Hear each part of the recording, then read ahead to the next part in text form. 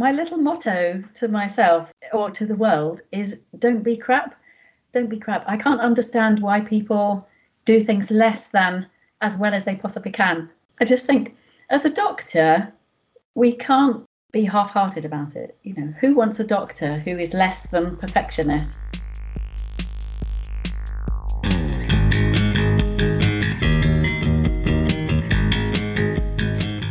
Hi everyone, welcome back to another episode of the Elevate Her podcast, which highlights positive female role models to empower and inspire you to achieve your full potential.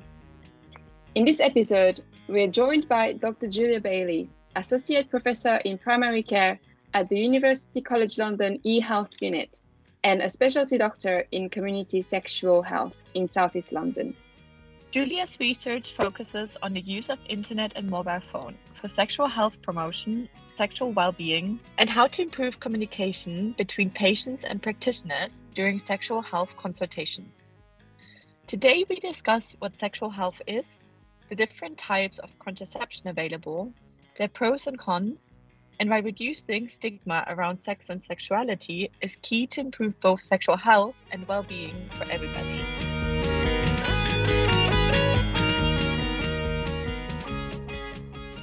Great. So Julia, thank you so much for coming on today. It's a real honor to have you here with us.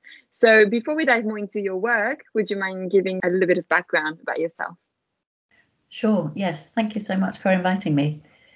So I'm a sexual health doctor in South East London. I'm also a teacher. So I teach qualitative methods and sexual health at University College London. And I'm a researcher. My research focuses on sexual health online, so particularly mobile phones and the internet for sexual health promotion. And in the last couple of years, through my students and their projects, I've been doing much more about equality of access to sexual health services. That sounds incredible. And it opens up the opportunity for lots of questions. Can you maybe just tell us a little bit about what you usually do day to day? So since the pandemic, working at home 4 days out of 5. So 1 day a week I go to the clinic, and that's 3 miles away. So it's a little cycle ride, big diversity of patients. So that kind of breaks up my routine and I really enjoy that. So 4 days a week working from home, lots of meetings, which actually I really enjoy. So meetings with students, meetings with colleagues, meetings to plan projects, doing teaching online. Yeah. So you're a sexual health doctor now, but how did you come to where you are now? From very young, from age about 8, I wanted to be a GP, so a family doctor. I was a GP for 8 years and really enjoyed it, but eventually realised it doesn't actually suit my personality. So I've switched to sexual health doctoring, where I can concentrate on one field. And sexual health I find fantastically interesting because it just brings in everything. We always need to collaborate with patients, in inverted commas, with the people who come to see us, but especially in sexual health. So with choices about contraception or with patterns of sexual practice and so on, whatever people's issues are, the intersection of our public health agenda with people's concerns, we definitely need to have collaborative conversations with them. When I was a GP, I landed up doing a small project collecting data. So I was doctor in London's first 2 lesbian health clinics. So there was one in East London, one in West London, set up by Dr. Jane Kavanagh. So we collected some data about the prevalence of sexually transmitted infections and noticed that there were fewer STIs in that particular population who were attending.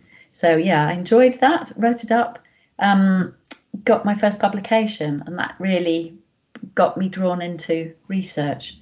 And then I was lucky enough to get some fellowships.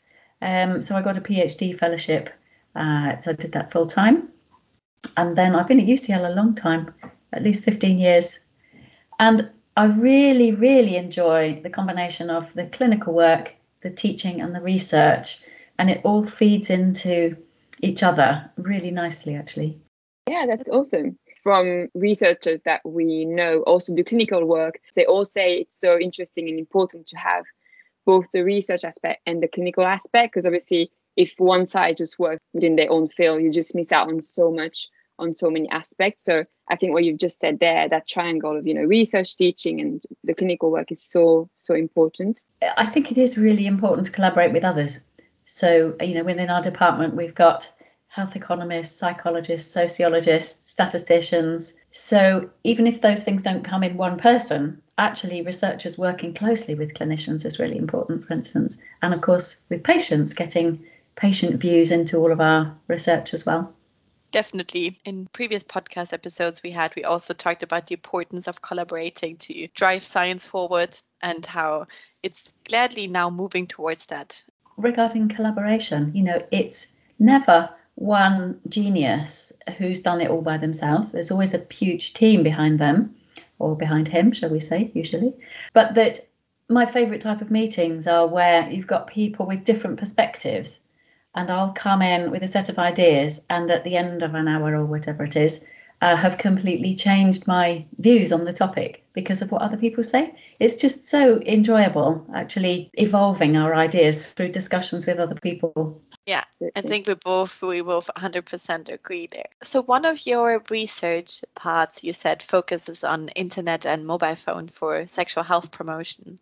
So would you mind elaborating a bit on this topic? So I have done quite a lot of systematic reviews of digital interventions for sexual health promotion. One of my students, Louisa Manby, did a review of digital interventions for HIV prevention in sub-Saharan Africa, and found that they are really effective for keeping people engaged with services and with taking medication. So that's phenomenally important, is that a fairly simple mobile phone intervention can actually help people with being in HIV treatment and services. Another review looking at sexual health more broadly showed that interactive digital interventions are great for learning knowledge, and they can also prompt behaviour change. So actually these types of things, mobile phones, the internet, could be much more widely used. So in schools, and that's another project we're looking at, digital resources for teachers to help them out. People can look at them privately, they can look at them with friends, they can look at them with parents. It can precipitate conversations, with information that's reliable and with structured activities that kind of keep people on topic, but they do need to be really relevant, targeted and engaging. So I think what happens an awful lot is that public health professionals write something actually really rather dull and very medicalised, and then try to get people to take notice of it. And that's the wrong way around. You have to start with what concerns people, what do they want to know about, what do they want to learn about, and design interventions that way around. It's such a great idea. Yeah, sexual health is such an important topic, but often it's not really talked about in depth enough, or you have questions, and there's all these things where people would like more knowledge. So yeah, using mobile phone for that, I think it's an amazing tool. And my more recent project, been going for a few years, is the Contraception Choices website. That's particularly used in clinics. So if they've booked an appointment for contraception, they texted a link to the site beforehand. I use and lots of my colleagues use the site in consultation. So if somebody's not sure what to choose or what the side effects are, actually looking at a website where you've got pictures and clearly laid out pros and cons is incredibly useful. We did lots of field work with young women. So it was cis women 15 to 30, to find out what was important to them, what would appeal to them, what would engage their interest. So yes, that's been very rewarding. That website is fantastic. Both Michael and I went through it, and it's great. I mean, I would recommend it to anyone. It's really well made, really informative, really easy, really visually, appealing as well. So yeah, absolutely great. We'll put the link to the website in the show notes as well, so that our listeners can access. Yeah. And it's also so relevant, this kind of contraception choices, what to do. I mean, I have to speak from my experience is I'm from Germany, and then there you mostly always get pushed towards the pill. But for example, me personally, I took the pill and it had bad side effects. I've been on a path myself for finding the right contraception choice. So that website, for me, that would have been an absolute delight. Yes, what we would love to do is translate it into different languages, but we don't have any funding. So if any of your listeners have a great aunt who's left them some money or something. Yeah. We'll definitely keep that in our mind, because obviously that's something like which would be close to everyone's heart.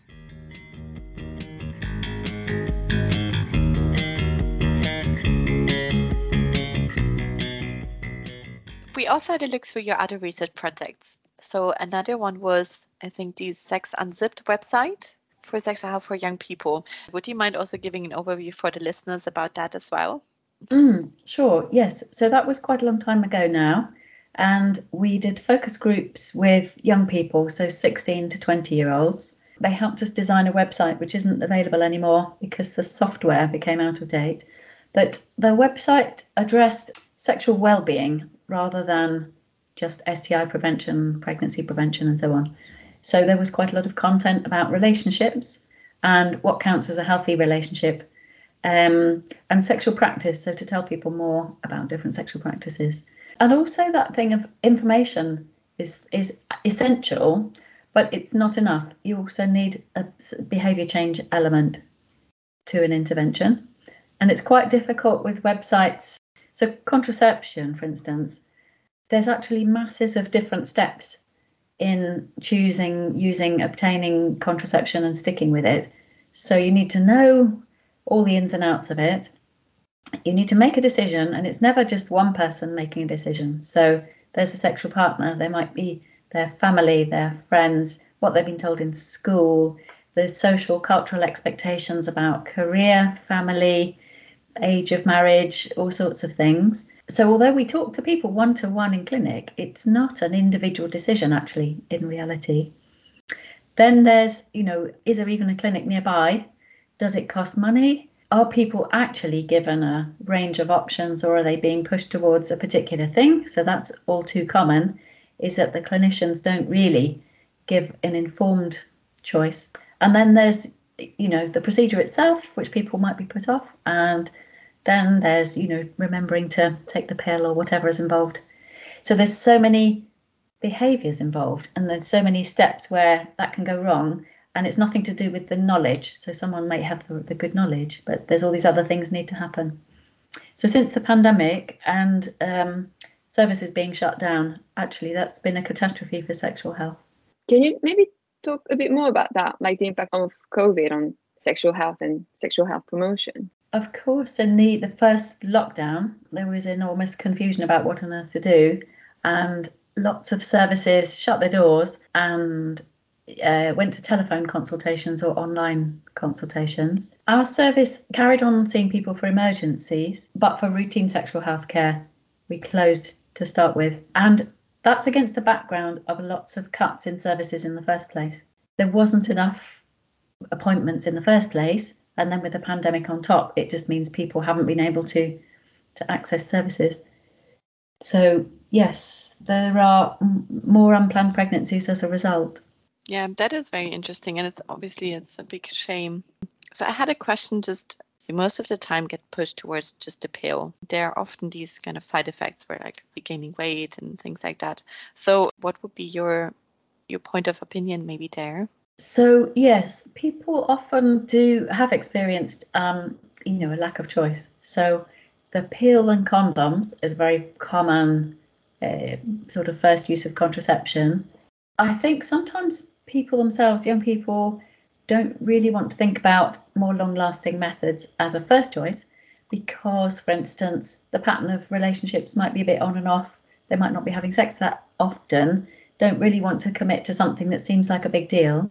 Sexual health services will all provide a whole range of choices, but GP services might and might not. So with things like the coil, there's special training, and absolutely there should be. So that means that not all doctors and nurses put the coil in by a long way. So that probably influences the choices that are on offer as well.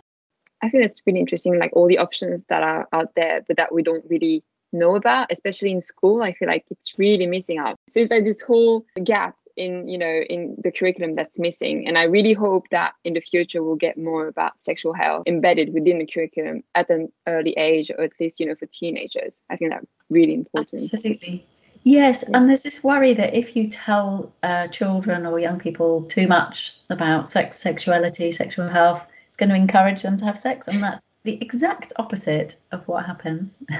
There's so much evidence that it is exactly opposite. If you give people information, then they tend to delay first sex and more likely to use contraception, condoms, and have sex that is mutually agreed. But regarding side effects, so the pill may put on weight, but definitely that's not an automatic side effect. It might encourage, it might make people feel more hungry and therefore eat more. But if you look at the whole population of people taking the pill, yeah, it can happen, but it's definitely not a top side effect. With the injection, so the depot injection, putting on weight is definitely an acknowledged side effect with depot injection. I'd quite like to say a bit more about benefits of various contraceptions, really. So there's a lot of worry about the side effects, and those are really important, and it's incredibly important to have accurate information about side effects. First thing to say is that there are some rare and serious side effects, but that on balance, it's amazing how safe contraception is. And for most of it, we can take it from 15 to menopause, 15 to 50, to be honest. So there's quite a lot of myths about needing to come off it after a certain amount of time or needing breaks from hormonal contraception. And actually that's not necessary, not true at all. Especially the single hormone contraception is unbelievably safe. I suppose what happens is that when you're preventing something, you don't have the evidence that it would have happened if you hadn't taken that contraception. So if you got a text once every 9 months to say you would have been pregnant by now, how great is that? That might sort of, I don't know, be more of an advert for contraception. Do you know what I mean? Whereas you take it, nothing happens, and you've sort of got nothing to be thankful for in some ways. We hear a lot about the risks and not so much about the benefits. So for instance, for controlling periods, the methods that have estrogen and progesterone in, you can use those continuously with no break and therefore have no period. But people can also, I don't know if there's an exam coming up or a holiday or for whatever reason, control when to have a period with those methods. There's quite a lot of methods that can mean no periods, a bit more unpredictably, but the implant and the hormone containing coil can mean no periods. And people sometimes worry about that. So worry that it means there's something wrong or there'll be future infertility. But the reason it's happened is that just the womb and the ovaries are basically having a rest. That's how I like to explain it. So usually the hormones go up and down monthly, and that triggers the egg release. With these methods of hormones, it's a steady release of hormone. So it's the same level, and that sends the body the message that, well, no action needed here. You don't need to release the egg. So therefore, womb and ovaries can, have a rest until needed. So there's no effect on future fertility. And in many ways it does people good. So not having periods means saving iron, less of a risk of anemia, tiredness and so on. So there's a benefit, controlling periods, less anemia. Hormonal contraception can be great for period pain, making periods lighter, can really help with premenstrual. Equally, there's quite a lot of people who do like to see a period. They feel reassured by it and want to see a regular period. And contraception can absolutely go hand in hand with that as well. So the copper coil, you'll have whichever cycle you would usually have. And then the methods with two hormones, so pill, patch, vaginal ring, you can time it to have a completely regular period. Thank you for highlighting the benefits. Do you know anything about maybe the progress on male contraception at the moment? I don't. That's a really good question, but not my field. All I know, but don't put this in the interview because really I don't know, is that they've tested some methods. They had some side effects, and so it was thrown out. Whereas for women, the methods have side effects, and that's what we just have to deal with. Yeah, but I don't know the details actually. Okay. Yeah, because that's really interesting for me as well. I've been also trying to find something out about this, just as general curiosity as well. I think there's a lot of issues with trust. many men don't like using condoms because they interfere with pleasure, and that's an issue that's often not addressed. So if somebody was to say, yes, I'm on a method of contraception, if a man was to say, I'm on another form of contraception, don't need to use a condom, I don't know. I think there's complicated dynamics about responsibility. So it's not fair that women take all the responsibility for pregnancy prevention. On the other hand, at least they're in control of it.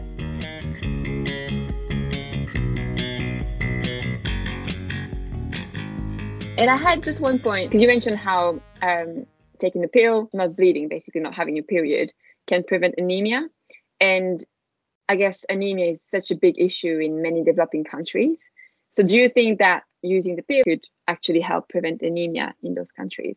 What a fantastic question. Yes. I mean, if there's malnourishment, often periods will stop anyway. But yes, I mean, that's a really good point, because it could be an important additional tool to save the loss of iron. I think some of the issues are about, obviously, access to the method. Do they have to travel a long way to get to a clinic? And then there's a bit more monitoring needed with the combined hormone. So just height, weight, blood pressure, and personal history and family history. In countries where there's good internet access, actually all of that can be done online, and you can pop into a chemist to check blood pressure. So do you sometimes find that discussions about sexual health may be difficult for patients or also for clinicians? People who come to a sexual health clinic obviously have an idea of what to expect, and that they're likely to be asked questions about sex and sexuality, gender of partners, and so on. I'm sometimes surprised at how much people tell us, and I think it's an amazing privilege that within those four walls I can ask all kinds of questions, and people might tell me things that they've never said out loud. They've not told their partner, they've not told friends. There's all sorts of barriers to being able to talk about things that are difficult. So sex, sexuality, STIs, sexual behaviour, that's deemed to be risky in inverted commas, is all very stigmatised, and it is tricky to talk about. And I think there's particular issues where our agenda as clinicians is different to somebody else's agenda. So condoms prevent STIs, everybody knows that, but condoms interfere with pleasure, especially for people with penises, and so people don't want to use them. So my agenda is that I would love people to have fewer STIs, and there's not very many ways of doing that. Use condoms and have fewer partners. And those two messages are extremely unwelcome. Why would somebody want fewer partners if they're enjoying their sex life? So I think that can make it tricky. It can make people feel quite judged if we're giving advice that is stigmatizing. Absolutely. I think it's really important that you highlighted that, because as clinicians, I can imagine, just how hard it is to balance both the patient's interest and the public health interest, if we can say that, in this way. So I guess, it's such a hard balance to strike there. Yes, and that's actually the theme of a research project that we're putting together now, is about being non-judgmental. So in all the guidance for doctors and nurses, it's really clear we must not be judgmental, whatever the issue is, but particularly sexual health. But what does that actually mean? Because we all come with our own sets of assumptions. And we kind of can't help having judgments. So the project is going to look at what does that actually mean in practice. So even if I phrase something as neutrally as I possibly can, the person hearing it is likely to feel stigmatized by some health advice. So a good example is abortion care, really, is that I might be thinking, it's a shame that you've got pregnant by mistake. Would you like a method of contraception? But actually those conversations can make people feel blamed for getting pregnant by accident. So the project is going to look in a lot of detail about how, as clinicians, we can be non-judgmental and help people to feel they've got the information they need and they can make the choices that they want without us plonking our own values on them. And may I ask, just as a follow-up question, in conversations with patients, did you ever feel challenged? Yeah, only once, I would say, which is interesting. So I trained as a doctor in 1989, very long time ago. But there was one young man who had chlamydia and was not at all interested in telling his partners about it. So he'd had several female partners, and I found that extremely challenging. So I'm sure with contact tracing, we say to people, please tell your partners. It's important that they get treated. And I'm certain that lots of people don't do that. And there's all sorts of reasons why people don't do that. It's very stigmatizing. There's a risk of abuse sometimes. It's embarrassing, awkward.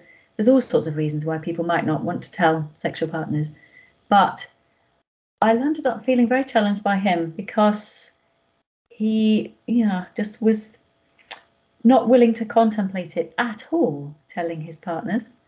And there we are in the clinics, kind of treating infection after infection. And it's just feeling like we're not pulling together on this. Nobody wants chlamydia. We don't want to treat it. Nobody wants to have it. And there needs to be some form of joint effort on this, I suppose, in some way. Definitely agree. I mean, we've seen that with this. We've seen that with COVID. There's all these kind of traits where we just have to all pull together in order to get the same outcome we all want.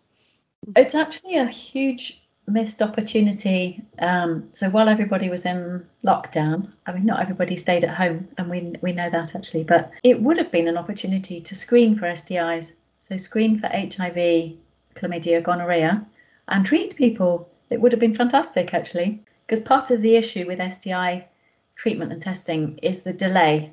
So it takes a while, to get to clinic, to do the test, to get the result, to tell the other people, by which time, it's a losing battle. I remember, because I did the SE project in HIV transmission in homosexual men. I was modeling things, but it was really interesting. Just you mentioned the delay. And so I had to put that all into account, delay and, notifying partners, how many partners the men had. So all that dynamics, I can imagine just how hard it is for clinicians also to deal with that. Yes, and it's so linked with stigma. So if it was less stigmatizing, getting tested, telling people, getting treatment, it would be much better.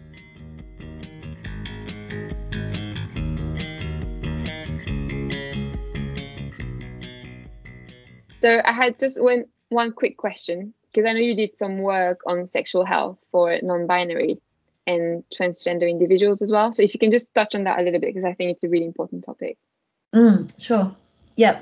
We know that trans and non-binary people can find it very challenging. There's lots of barriers to accessing sexual health services. So it can be difficult to go along because of being worried about assumptions being made, being misgendered, maybe not wanting to be examined. So there's all kinds of things about accessing services that might be more tricky. So I do training with medical students and junior doctors about how can we be inclusive in the questions that we ask. So taking a history, we learn these kind of sets of questions, but they tend to be orientated towards cisgendered people, and they shouldn't assume heterosexuality, but you find actually that lots of clinicians do assume heterosexuality. So a young lesbian will go to a clinic, maybe on the pill for period pain, and be asked, do you have a boyfriend? So my training is all about how do we find questions that can apply to everybody. And there's a student doing a project just starting, which is about contraception for trans and non-binary people. And there's issues about, so hormones, if people are taking hormones, testosterone or estrogen, and is there a risk of pregnancy because of the type of sex that they're having? And how can contraception complement the hormones they're on rather than work against them, for instance? So, there's a lot to know about feeling confident as clinicians in advising trans and non-binary patients.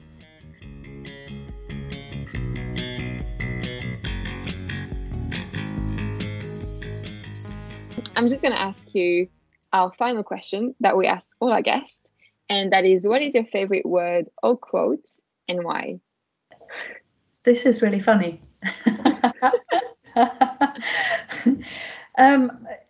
My little motto to myself or to the world is don't be crap. don't be crap. I can't understand why people do things less than as well as they possibly can, personally. So I'm quite perfectionist, and I think if we are looking after patients or doing research or doing teaching, I'll always aim to do it absolutely as well as I possibly can. And I ask that from my students too. And their work is amazing. It's fantastic. There's lots of pros and cons to being perfectionist. I think I give myself a lot of work because I really want to get it absolutely as good as it can be. And that can work against being more productive, to be honest. And I probably do put quite a lot of stress on other people. But I don't know. I just think as a doctor, we can't be half-hearted about it. You know, who wants a doctor who is less than perfectionist? So it comes from that, I think, as well, of just thinking, of course, mistakes happen within medicine and it's very difficult to deal with them. But we can't kind of aim for, oh, that'll do. No, absolutely. I love that. Thank you so much, Julia, for coming on today. It was great. Wonderful.